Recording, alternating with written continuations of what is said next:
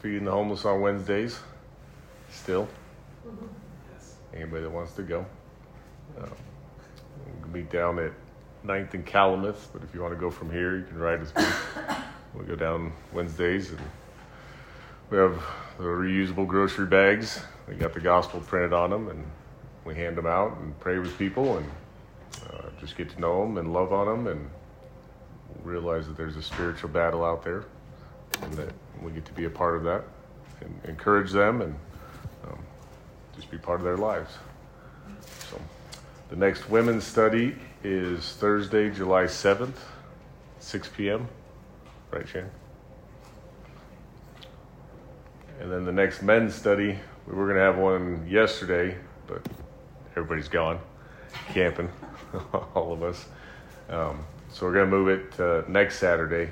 And normally we do it the first and third Saturday of the month, but with Father's Day this weekend, we'll do it next weekend. But then the following weekend is July 4th weekend. So probably a lot of people gone then. So we'll move it to the weekend after for that. Summers are just like, it's hard. Oh yeah, it's busy. It's busy. So, but we're going through the 12 ordinary men. These are the 12 disciples that Jesus had, and taking a look at their lives, who Jesus picked, how he used them. Right now we're in chapter 3, so we're looking at Andrew. We went through chapter 1 was an introduction, and chapter 2 was looking at Peter, which was really amazing to look at how God used Peter, even with all his faults, and how he refined him, how God picked him for a purpose and a plan. So the next youth night is going to be Thursday, July 14th at 6:30. What, too far out? A little.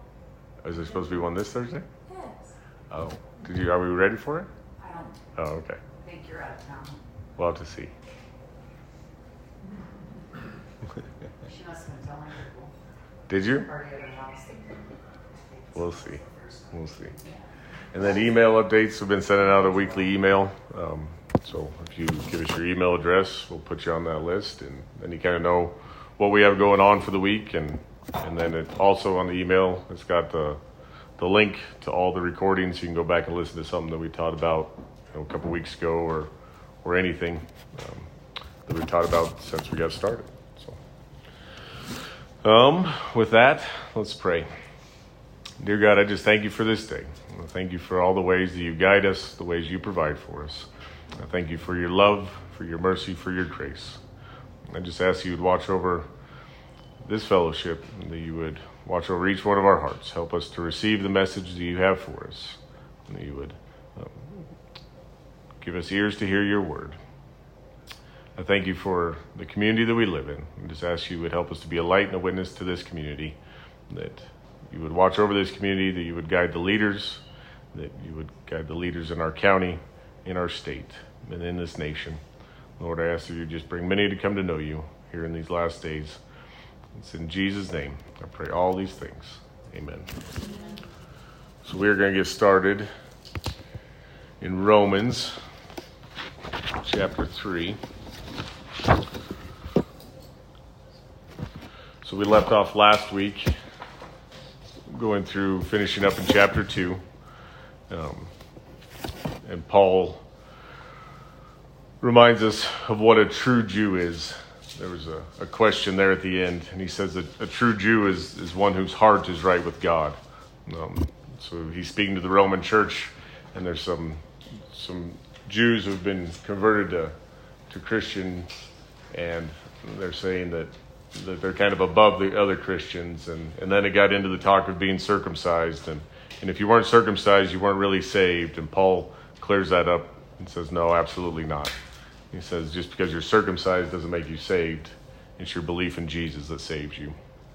And that the circumcision really it's not the outward thing, it's more the circumcision of the heart.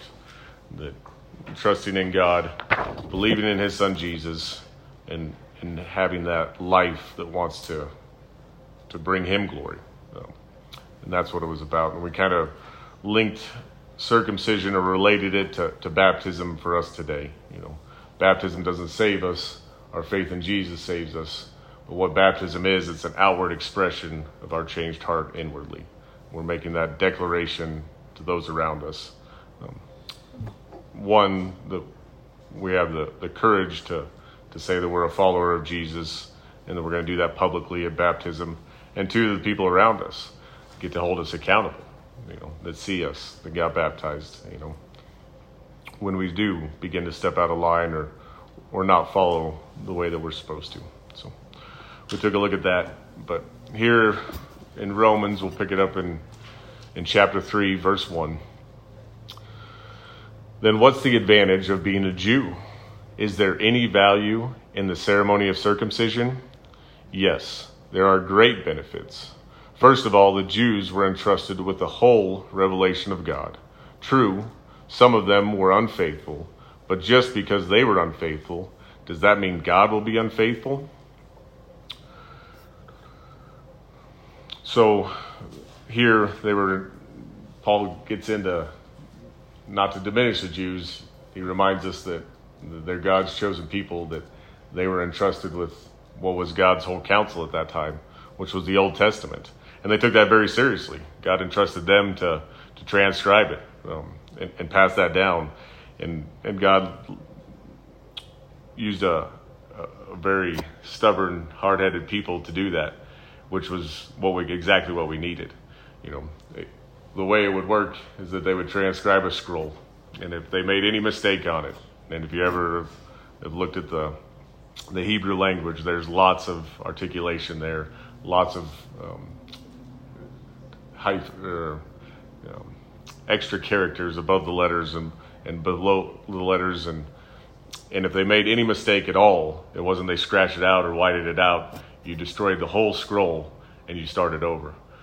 So God knew that they're very determined people, and that they would follow through with that when God tells them that. So we're very thankful that God did entrust them with his counsel. And one of the ways you get to see that is the Dead Sea Scrolls. You look at our translations now and you look at the Dead Sea Scrolls and they line up. And for that to happen is almost unheard of. So Paul reminds us of that and of the benefits of having them be entrusted with God's word and relating that to us now.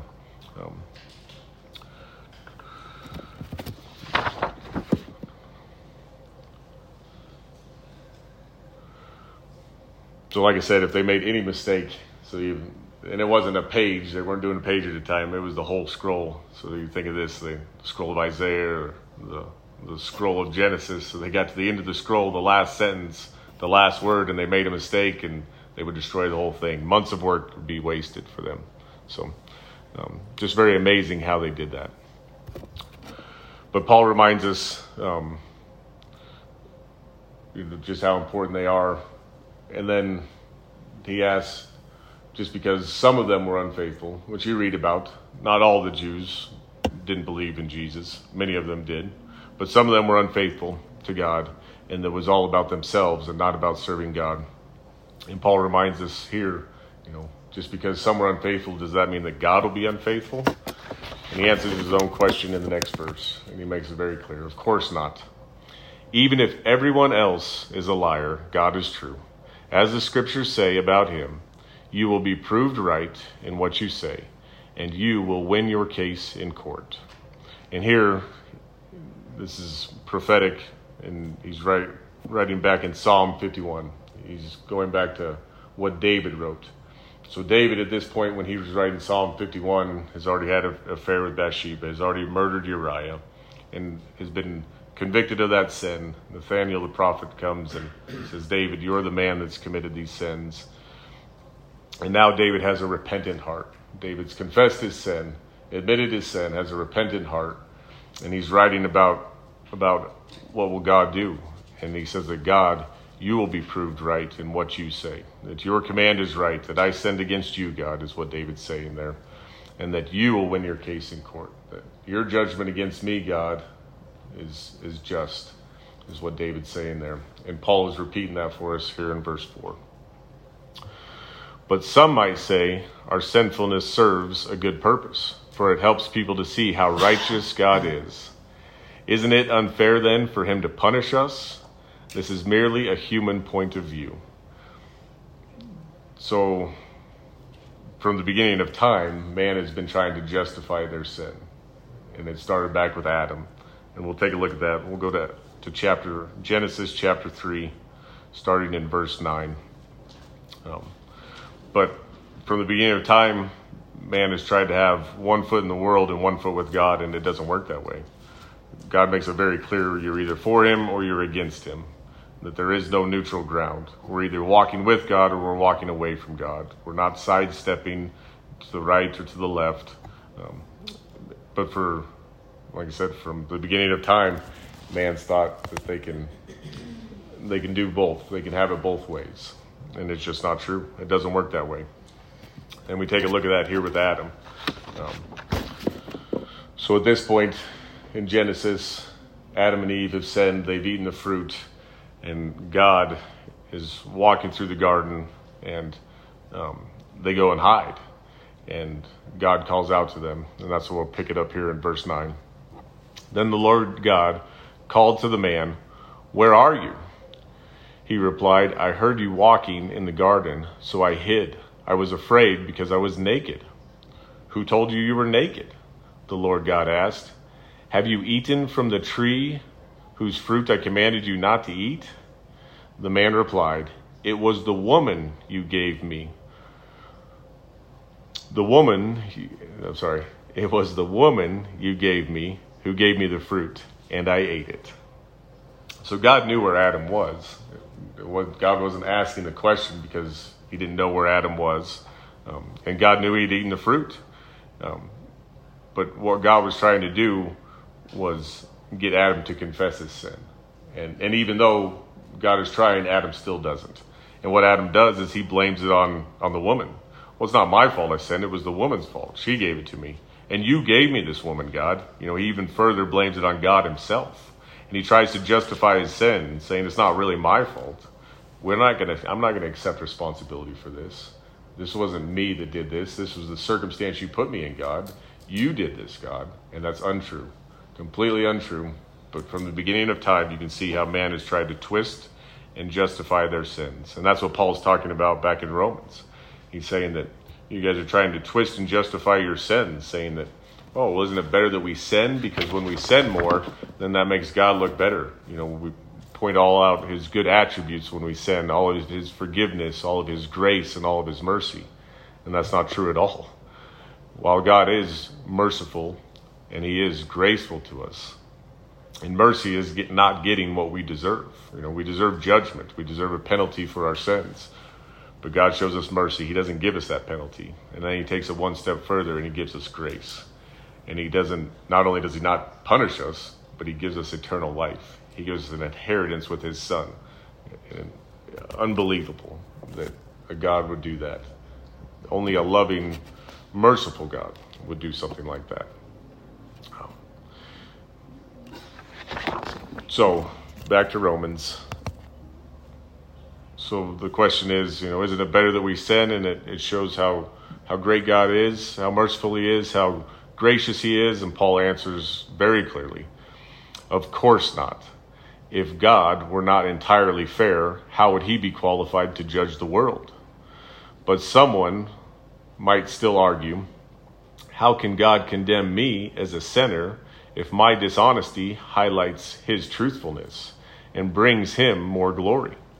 And some people even slander us by claiming that we say the more we sin, the better it is. Those who say such things deserve to be condemned. So Paul clears it up. Of course not. It's not okay to sin to highlight God's attributes. God will highlight his attributes on his own. God doesn't need our help. And Paul makes it clear here that God is the only one capable of judging the world and judging each one of us. He is the only one that's right, that's true. And Paul's going to further make this point when we get down to verse 10 here. But you've all heard the sayings, the end justifies the means, Well, I had to do this, but look at the outcome. The outcome was good. No. I didn't have to do this. I didn't have to lie to get an outcome that was good. I didn't have to manipulate to get a good outcome. I've read about people in churches that'll give a false testimony.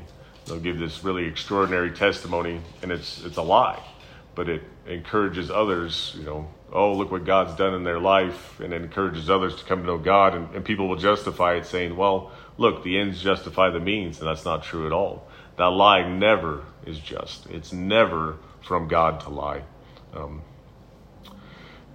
God doesn't need our lies to complete his work. God will complete his work without us.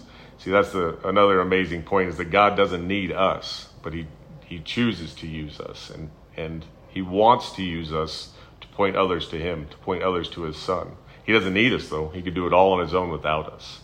So God definitely doesn't need our lies, and he doesn't need us to manipulate or twist or do sinful things to bring God glory. God will bring himself glory.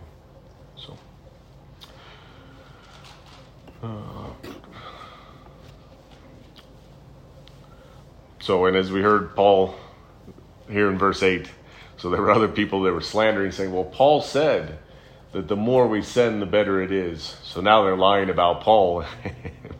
And I think that makes Paul very upset here, because he says that they deserve to be condemned. They deserve the fires of hell, is what he's saying. So he takes it very seriously, and so does God. God takes sin very seriously. It's not something he takes lightly. But we should be convicted of that and want to be away from sin, want to be nearer to God, want to continue to press into him in the work that he wants to do in our lives. And in the work that he does do in our lives is for the good. That this circumcision of the heart that we talked about last week, it's not an easy thing for God to separate us from the sin that we're in. It's sometimes a painful thing for us, but it's for our good. It's for the benefit of us, so that we can bring him glory. And it's not through doing sinful things. It's through doing the righteous things, the decisions that we make, that we get to walk with God or we get to step away from God. Remember, we're either walking with him or we're walking against him. There is no neutral ground, no in between. So we'll continue on here in verse 9. So verse 9, well then, should we conclude that we Jews are better than others? No, not at all. For we have already shown that all people, whether Jews or Gentiles, are under the power of sin. As the scripture says, no one is righteous, not even one. So the Jews were God's chosen people, and everyone else that isn't a Jew is a Gentile. So we are all Gentiles.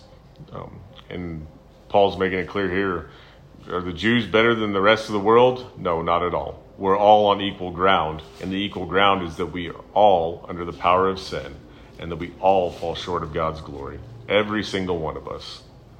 So out of all the Jews and the Gentiles, no one is righteous. We all need Jesus. And that's why John writes in his gospel, for God so loved the world, the whole world, that he gave his only Son, so that everyone who believes in him will not perish, but have eternal life in him. So God sent his Son for the whole world, because no one is in right standing with God, not even one person. So now, I don't know if you guys have ever heard of the Romans Road, but it's an evangelical tool, or a tool that you can use to share the gospel. And we'll go through these verses here of what it is. So this is the Romans Road, and this is the gospel summed up in the book of Romans in 7 verses here. And I'll give you a minute to write them down, and we can always, all the slides are on the email that gets sent out. If you ever, if we miss something in the slide and you ever want to look it back up, they're also attached to those files, so you can look at all the slides. It's pretty cool. The Romans Road is pretty cool to read. Yeah. It is. It is. And when you get to read through it, just fluidly, like we'll do, you get to, it's very powerful, and it makes it very clear as to what the problem is and what the solution is. So.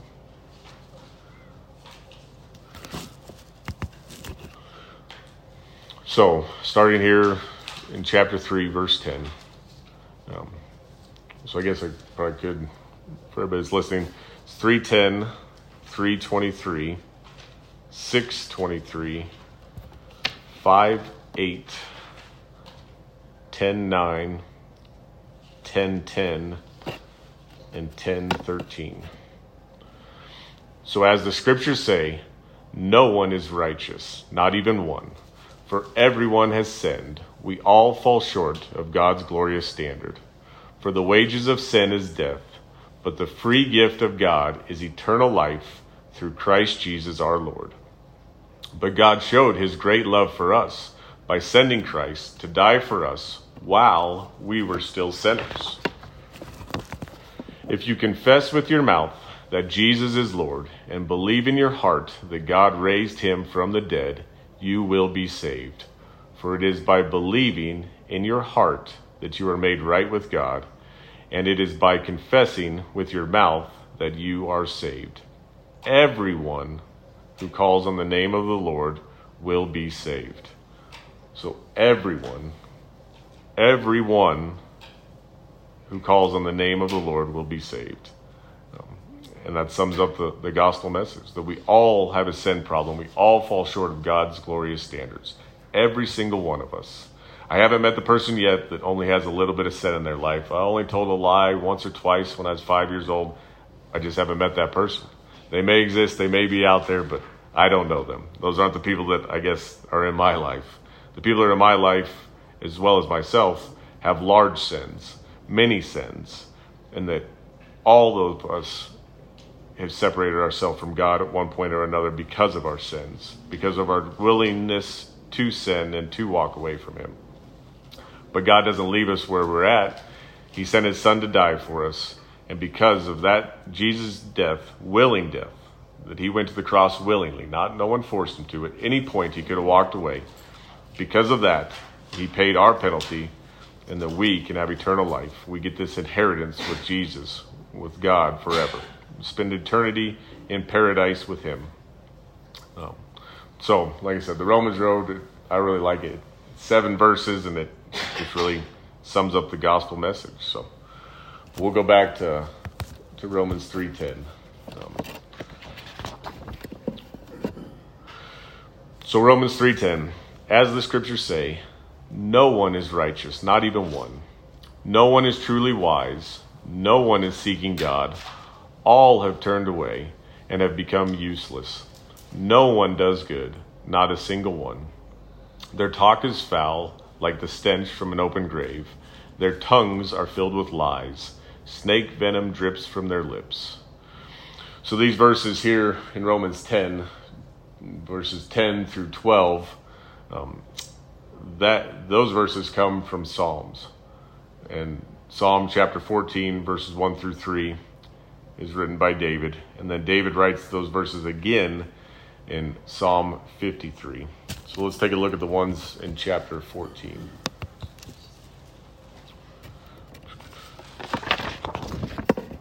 So in chapter 14, what David says is, only a fool says in their heart, there is no God. They are corrupt, and their actions are evil. Not one of them does good. The Lord looks down from heaven on the entire human race. He looks to see if anyone is truly wise, if anyone seeks God. But no, all have turned away. All have become corrupt. No one does good, not a single one. So, we know of at least twice where the Bible says there is no God. And you get to read that there. And I think it's important to point out that the Bible taken out of context, you can make it say anything you want. And many people do. Many people will take just a portion of a verse or one verse and take it out of context and twist it into something they want to say. And I think it's important to understand that the Bible is meant for reproach, it's meant for doctrine, but it's the whole Bible, the whole counsel, from Genesis to Revelation. It's all there. And that anybody can take any portion of the Bible out, any piece of the Bible out, and manipulate it and twist it to say something that it doesn't say, that God never intended for it to say. And I think we as Christians have to be careful of that. Be careful of what we hear. We're told to be like the Bereans, to go back and study the word for ourselves. The Bereans listened to Paul and his message, but then they went back and they studied it for themselves. And does the scripture really say what Paul says it says? And they tested it for themselves and found it to be true. And that's what we're to do also.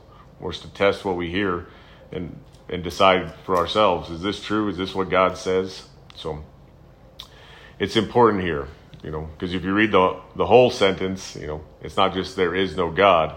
A fool says in their hearts, there is no God. So when you put it into context, and context isn't just one sentence, but it's the whole counsel of God. And a lot of people get off on doctrine of what this should be or what that should be. And, well, are you looking at the whole counsel? What does God say? Does he bring it up more than once? And all the other times, what's the context that he brings it up in? So just something to be careful of. A side note is really where that comes from. But God says here that no one is truly wise, because if they were truly wise, they'd be seeking after God, is what he's saying here. So no one's truly wise. No one is seeking after God. God is looking for those who are seeking after him. Again, he wants to use us. He doesn't need us. His will be accomplished without us, but he chooses to use us. He uses us to be that light and a witness, to share others, the gospel with other people, to share the news that Jesus died for us, that he paid the penalty that we deserved, that we get to be that light and a witness.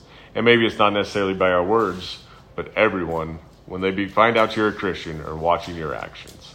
And they want to see, well, do you live like the rest of the world, or do you live like us? Are we hypocritical, which we all can be at times? But as a church, we're told to live separate.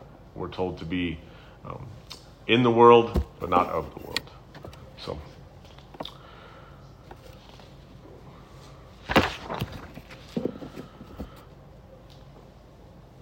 So God is saying that no one does good work or deeds apart from God here. So, and I find that true in my life. Far enough apart from God, there's no limit to the evil that I'd be capable of. And the only good work that is in my life is because of the work that Jesus has done in my life. And that's it. That's the simple fact. And there's no real way around that.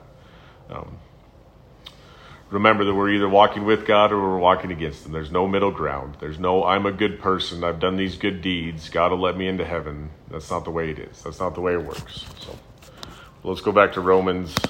We'll pick it up here in verse 14. So their mouths are full of cursing and bitterness. They rush to commit murder. Destruction and misery always follow them. They don't know where to find peace. They all have no fear of God at all. And what Paul's really saying here is that all of us has been like that at one point or another. I think sometimes we as Christians think, well, I'm not that bad, or I haven't done that bad, or, there's 600 and some laws, and there's at least 2 that I didn't commit, and the other 598 I did, but I didn't commit those 2. I wasn't that bad. But what Paul's saying here is that we all are on the same playing field. We've all wanted nothing to do with God at one point in our life. We've all walked away from it. We've all sinned. No one is righteous, not one. So he makes that clear. But these verses here come out of Isaiah 59. So we'll turn to Isaiah 59, and because Isaiah, starting in verse 1, he kind of explains it also and puts it in a better context, in a more full context. But while you're turning there, we'll cover a few points here. So what verse 17 is saying, they don't know where to find peace. And that's an important one. Jesus said in John 27 that the peace that he gives is not like the peace of the world. And the peace of the world, worldly peace, is this absence of conflict. That's what the world says peace is. Oh, there's no conflict, there's peace. But that's not the peace that Jesus is talking about. Jesus is, here in John, is telling his disciples to have peace, and it's not that there won't be conflict. that everything will go smooth in their lives, but that they'll have a peace to go through the conflict, to go through the troubled times. And he tells them to be confident, not to be afraid. And that's the peace that God gives us. It's not an absence of conflict, but it's a peace while going through the conflict, while going through the troubled times in our lives, while going through the things that we don't want to go through that are bigger than us, that we can't rely on our own knowledge and understanding to make it through. We can't see through to the other side, but God can, and he has a plan and a purpose for us. And the confidence that we have, this peace that we have, is by trusting in him, trusting that he will get us through this. I don't know how you'll make a way, God, but I know you will. So let's go to Isaiah 59, and this is where Paul is getting some of these verses from. He gets them from Isaiah. But we're going to start back in verse 1 to kind of put it into context what Isaiah is saying here. So listen, the Lord's arm is not too weak to save you, nor is his ear too deaf to hear you call. It's your sins that have cut you off from God. Because of your sins, he has turned away and will not listen anymore. Your hands are the hands of murderers, and your fingers are filthy with sin. Your lips are full of lies, and your mouth spews corruption. No one cares about being fair and honest. The people's lawsuits are based on lies. They conceive evil deeds, and they give birth to sin. They hatch deadly snakes and weave spiders' webs. Whoever falls into their webs will die. And there's danger even in getting near them. Their webs can't be made into clothing, and nothing they do is productive. All their activity is filled with sin, and violence is their trademark. Their feet run to do evil. They rush to commit murder. They think only about sinning. Misery and destruction always follows them. They don't know where to find peace or what it means to be just and good. They have mapped out crooked roads, and no one who follows them knows a moment's peace. So remember how Isaiah started off this chapter. He said, listen, the Lord's arm isn't too weak to save you. God's desire is to save us. God's desire is that all should be saved, that all would come to know him and be saved. That's God's desire. And his ear is not too deaf to hear you call, but what we've done is we've separated ourselves from God by sin. And I think it's important here is how does Paul get to this point? Because before this, in chapter 1 and chapter 2, chapter 1, Paul points out at the end, number 1, he starts off in chapter 1 speaking of who Jesus was, and that Jesus is the Messiah, the one that's chosen to come and save the world. And then he gets to the bottom of chapter 1 and he starts pointing out some egregious sins. And then he goes into chapter 2 and talks about judging others. And I think all of us at times have judged someone else. All of us have gossiped or slandered someone else. All of us have been guilty of that. Maybe there's that one person who hasn't, but I don't know them. All of us have done that, and Paul's making that clear that we're not to judge others because we have no reason to judge others. We have so much wrong in ourselves. We need to focus on ourselves. And oftentimes you see that in marriage. For many years I wanted to blame the problems that we had. It was Shannon's fault. Well, really, it wasn't Shannon's problems. It was my problems. It was the things that I was doing wrong. And when I focused on myself and living my life the way that God's called me to live, then all of a sudden things start to change in my life. That conflict does begin to go away. But that's kind of how we get here, and that's what the point that Paul's making. We all of us, Shannon and me, we both have sinned. We both have sinned against each other, but we have no room to judge the other person. I have no room to judge her, and she has no room to judge me. We should be thankful that God forgave us for what he forgave us for, and we should remember that before we want to be unforgiving towards each other. And that's what Paul and Isaiah are both pointing out here, that we've all walked away. We've all done things, but that we're never too far away from God. We're never sinned far enough where we can't be saved. And we kind of went over that here a few weeks ago.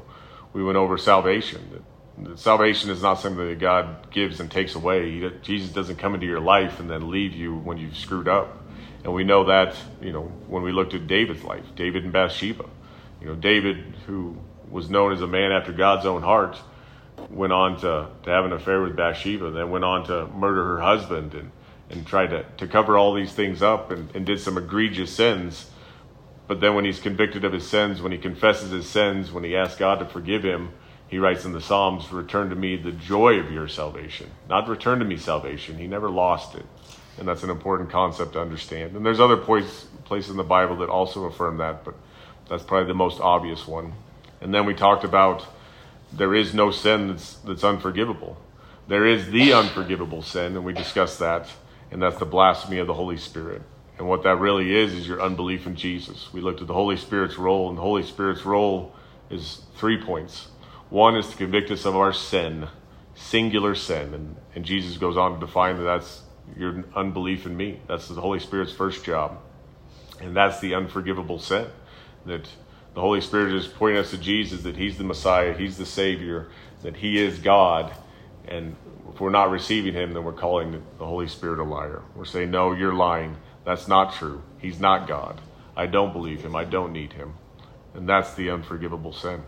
Then once we have asked Jesus into our life, the Holy Spirit's role is to lead us in righteousness, to point us the things that we're doing that we should be doing, and to point us away from the things that we shouldn't be doing. And then the third role of the Holy Spirit that we looked at was the reminder that that there is a judgment coming, and that the judgment has already taken place, that Satan has been defeated, and he was defeated on the cross through the blood of Jesus. So those are the things that we've looked at that got us to this point, and Paul is reminding us of those, that we all are in need of Jesus. And that the first thing that we need to recognize is that we all have a sin problem, and that God uses his word to show us what that sin problem is. That's the law that Paul's about to start talking about. The law is God's word here, and God speaks to all of us, and oftentimes he uses his word to speak to us and to show us where do we fall short and what changes do we need to make in our lives. How do we continue to walk closer with him and further away from where we used to be.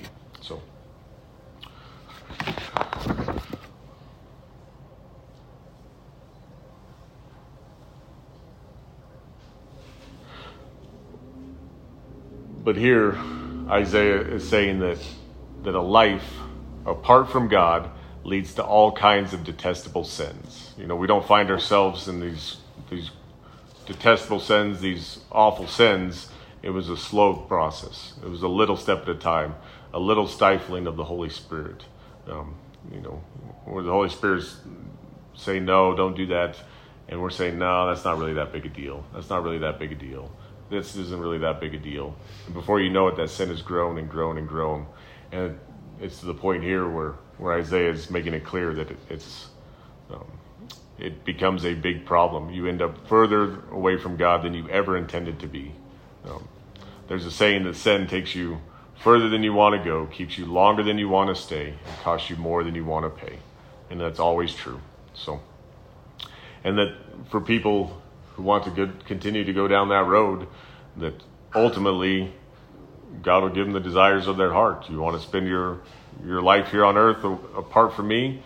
Then I'll give you that. That's not what God wants. God wants them to repent and come to know him, but he'll give that to them for all of eternity. For all of eternity, they'll be separated from him. And Paul reminds us kind of where we've come from. So let's go back and we'll finish up here in Romans chapter 3, verse 19. So obviously the law applies to those whom it was given, for its purpose is to keep people from having excuses and to show that the entire world is guilty before God. For no one can ever be made right with God by doing what the law commands. The law simply shows us how sinful we are. So Paul really further illustrates this in chapter 7. So we'll take a look at what he says there. But what he's saying is that Number one, the world is all guilty of sin. No one kept all the law. No one ever will keep all the law. And what the law really did was show us just how sinful we are. Like I say, he further illustrates that here in chapter 7. Well then, am I suggesting that the law of God is sinful? Of course not. In fact, it was the law that showed me my sin. I would never have known that coveting is wrong if the law had not said, you must not covet. But sin used this command to arouse all kinds of covetous desires within me. If there were no law, sin would not have that power. At one time, I lived without understanding the law, but when I learned the command not to covet, for instance, the power of sin came to life, and I died. So I discovered that the law's commands, which were supposed to bring life, brought spiritual death instead. Sin took advantage of those commands and deceived me. It used the commands to kill me. But still, the law itself is holy, and its commands are holy and right and good. But how can that be? Did the law, which is good, cause my death? Of course not. Sin used what is good to bring about my condemnation to death. So we can see how terrible sin really is. It uses God's good commands for its own evil purposes. So oftentimes that's how the enemy works. The enemy takes what God has done and it perverts it. And remember, our enemy is a threefold enemy. We have our own sinful nature, referred to in the Bible as the flesh. We have the world system around us, and we have Satan and his demons. That's that threefold enemy. And the enemy is constantly taking what God does and perverts it and wants to twist it and turn God's word into sinful things and turn the work that God's done in our life into sinful things and pull us away from God. And that's what Paul's saying here, that the law really points out the sin in our life. That's what he never would have known what covetousness is if the law hadn't pointed it out, if God hadn't pointed it out to him, that that's sinful, that's not good for him. And then the enemy used that and knew that that's what the sin that Paul would fall into, and that he would have to, that he would be susceptible to that. So the enemy used that to entice Paul away from God. And Paul says that was his spiritual death. That was what caused him to be separated from God. That was what Paul found his sin to be, where he needed Jesus. The sin that Paul couldn't cover up, that Paul couldn't take away, he needed Jesus to take away. And it was obviously something Paul struggled with. Paul talks about oftentimes about sin being us being a slave to our sins. So, but Paul also clears it up here in Galatians. And this is where we'll finish up today. So Galatians chapter 2, verse 16. Yet we know that a person is made right with God by faith in Jesus Christ, not by obeying the law, and we have believed in Jesus Christ, so that we might be made right with God because of our faith in Christ, not because we have obeyed the law. For no one will ever be made right with God by obeying the law. So it's our faith in Jesus alone that puts us right in the right standing with God. Salvation is through believing in Jesus alone. Not Jesus plus anything else that we're saved. Following the law, which is impossible, does not save us. Our works don't gain us salvation. We don't work our way into heaven. Only Jesus can do that. And the work is already done. Jesus did the work on the cross. All we have to do is receive that free gift of salvation, receive him into our hearts, confess with our mouth that he is God, believe in our heart that God raised him from the dead. The price has been paid in full. Jesus shed blood on the cross is what sets us free, and that's it, not the law. So that's where we'll end today. Are there any questions, comments, prayer requests? It's a quiet group. It's a quiet morning. So it's a lot to go through, and a lot of talk about sins, and it is a reminder. I think sometimes we think I'm not that bad a person. Well, we lived a life that was separated from God, and at one point we all didn't walk with God. We didn't want God in our lives, and that thankfully God doesn't leave us there. He sent His Son for us. So the Romans Road was pretty cool because I didn't even know how that all worked until I did a women's Bible study like a couple years ago. And it was Mindy that kind of went through the Romans Road, and I like how it's pretty amazing. yeah. I don't have it highlighted in my new Bible. I was like, where's it highlighted? It was in the other Bible. So I was like, oh, I need to write that down. And I don't have all the verses memorized, but what I did was I just wrote in my Bible, Yeah. Romans That's what I 3:10, then I wrote the next You verse direct and the next yourself to verse. The next verse. It's super cool. Yeah, it is. So, I have no voice today. It's all that screaming at the baseball, I'm like trying to talk. any prayer requests before we pray? No? You? No? No, I do. You do? Okay. I pray that everybody has a happy Father's Day. Oh, That's a very good prayer. Good prayer. I like that. Okay. Well, let's pray and we'll sing one more song. Dear Father, I just thank you for this time to come together, for this freedom that we have to be able to worship you, to be able to talk about your word and to learn more about you, about how much you love us, how much you care for us, how much you provide for us, that you're always with us, you never leave us. I just ask you would meet each of us right where we're at. You know our thoughts, you know our desires, you know what we're going through. You would come alongside us, you would encourage us, that you would lead us in your righteousness and right standing and right living with you. Lord, I ask that you would watch over all the fathers today, that you would bless them, that you would draw each one of them closer to you, that we would remember you, our Father in heaven, and be thankful to you for the work that you've done for us, the work you've done in each of our lives. Lord, I do ask that you would watch over the Sheriff's Department, that you would keep them safe, that you would watch over the Elizabeth Police Department, and just all the surrounding police departments around us, that keep them safe physically, that you would keep them safe spiritually. That there is a spiritual battle, and that they definitely get to see the front lines of that. That you would protect them and their families and watch over them. Lord, I just pray all these things in your name. Amen. Amen. So we'll sing one last song, and then we'll go have Father's Day. Huh?